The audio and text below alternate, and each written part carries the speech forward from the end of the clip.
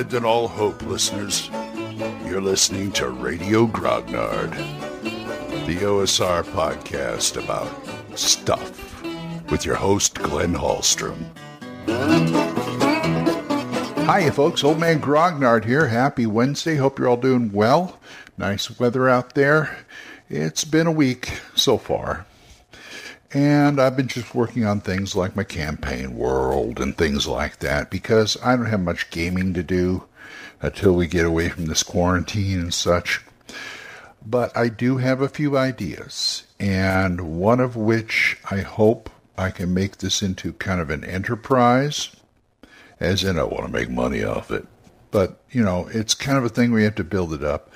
It involves audio equipment, better audio equipment than this. And I think you'd be maybe surprised. I don't know. I've got to consult with a few people, but it has to do with audio. It has to do with role-playing games. And I'll see where that goes. I'm gathering things together right now. My main goal is to get a Zoom H5, which is a portable recorder. But I don't have $300 to $400 right now, so I'm going to have to save up and wait on that. But if that's going to be one of my core pieces of equipment for this thing I want to do, and I will reveal all when I'm ready, hopefully within the next, month or so as of this recording. Anyway, stay tuned. You'll hear about it. I wanted to talk about Adventure Prep again, because I just come up with these analogies every once in a while to try and make it easier for you guys. So we'll talk about that after this. Okay, Glenn's been watching YouTube videos about game prep again. And a lot of them fall in line with what I think about, minimal prep. I've seen more than one person say they like the Lazy Dungeon Master, as I do. And it just kind of fuels my fire. That kind of thing fuels my fire.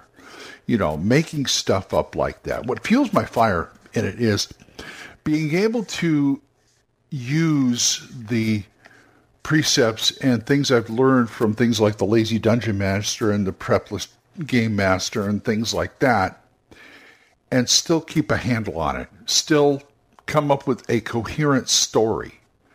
And I found out it's easier than I thought because of the way I'm doing it. And it should be easier for you too. I mean, let's just start at the beginning here. About the Lazy Dungeon Masters, basically, you lay down just a few things on 3x5 cards. It doesn't have to be 3x5 cards, it can be like a sheet of paper or something like that. And just make sure it's the minimum you need, like 3 things, for locations, for encounters, for NPCs, for things like that.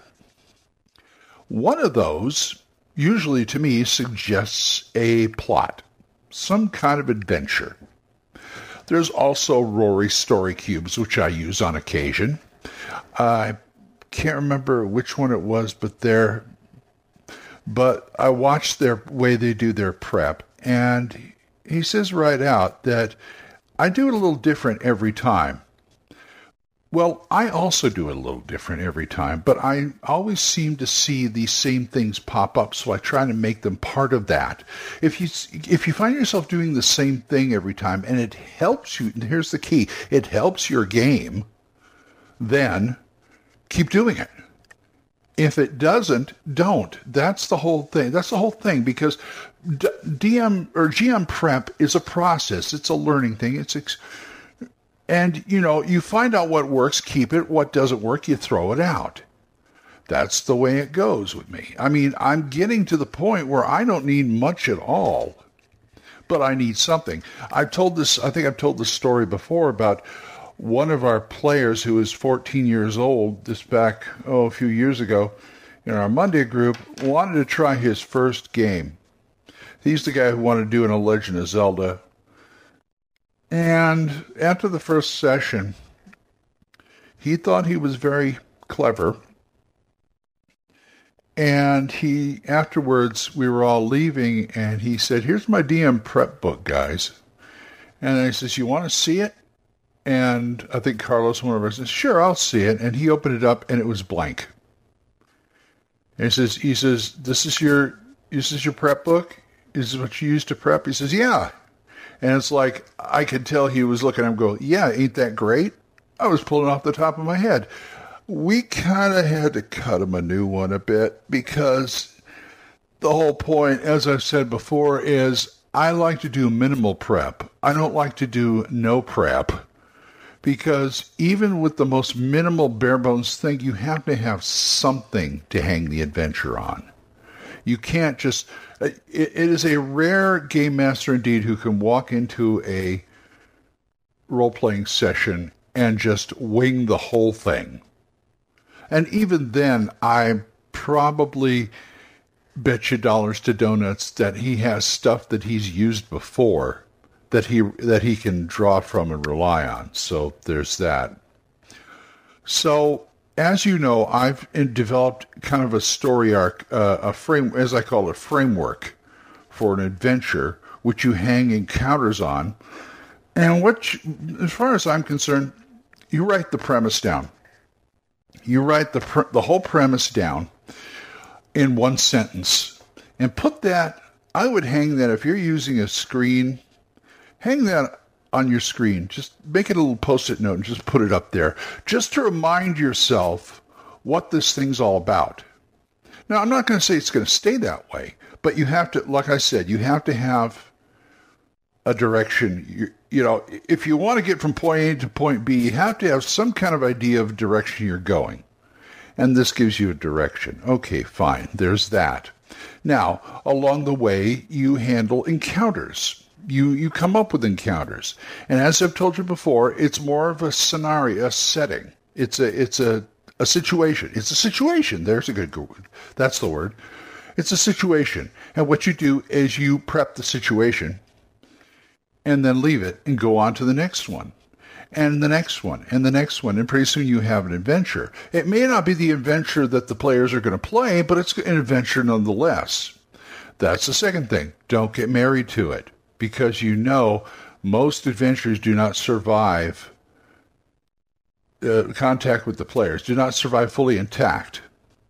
So there's that.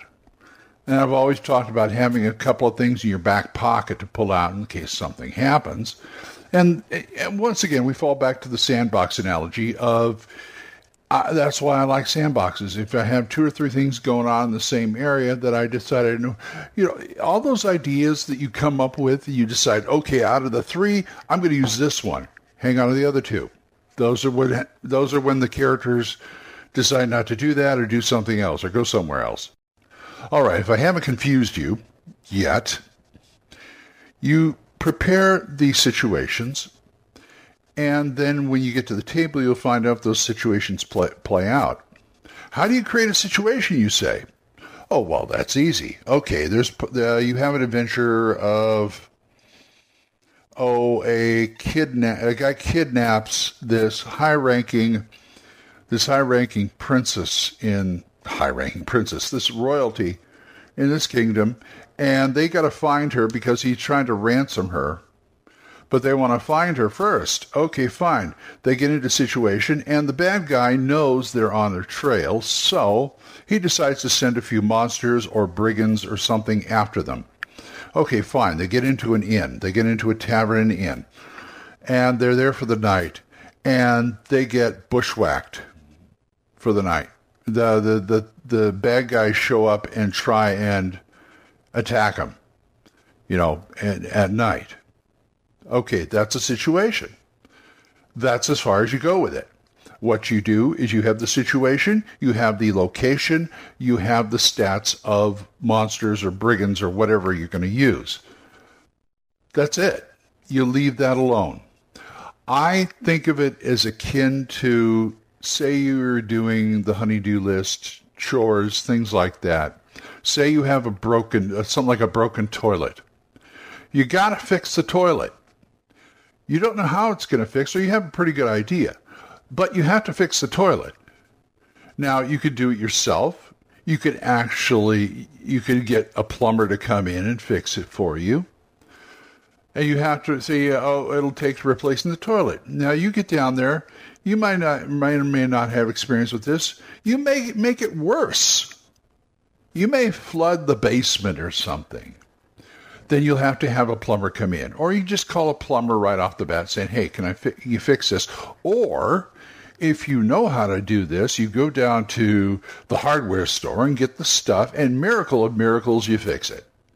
Now, those are three different scenarios that could happen. But that's not your call. In a game, that's not your call. That's the call of the players. That you put the situation up there, the toilet is broken. What are you going to do about it? You're the player. How are you going to deal with it? Because it's that magic sentence that Game Master say all over. What are you going to do? So then that's where the game happens.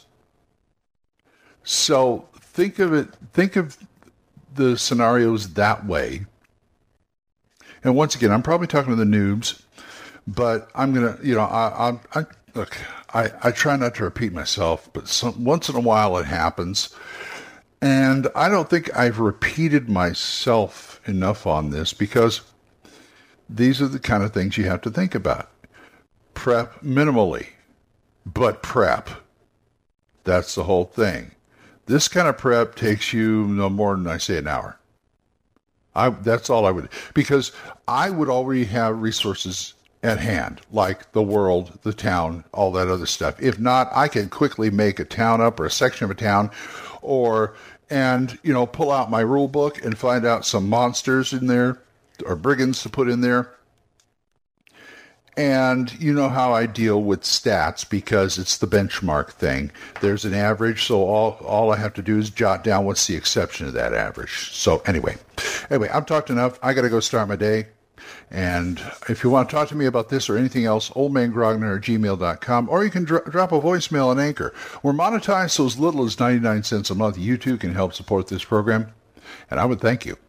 Thanks again, Jonathan, Oliver, Gilbert, Juan Carlos, Daniel, Dan, Benjamin, Jason, and John Allen. You guys are great. Don't forget Dan Gregg's The Jung, Y-U-N-G, Jung Grognard Podcast, Mark C. Walring's The Yawning Owlbear Podcast, and Big John L. Large's The Red Dice Diary. So, until I see you folks next time, keep the dice warm, and I'll talk to you later. Bye-bye.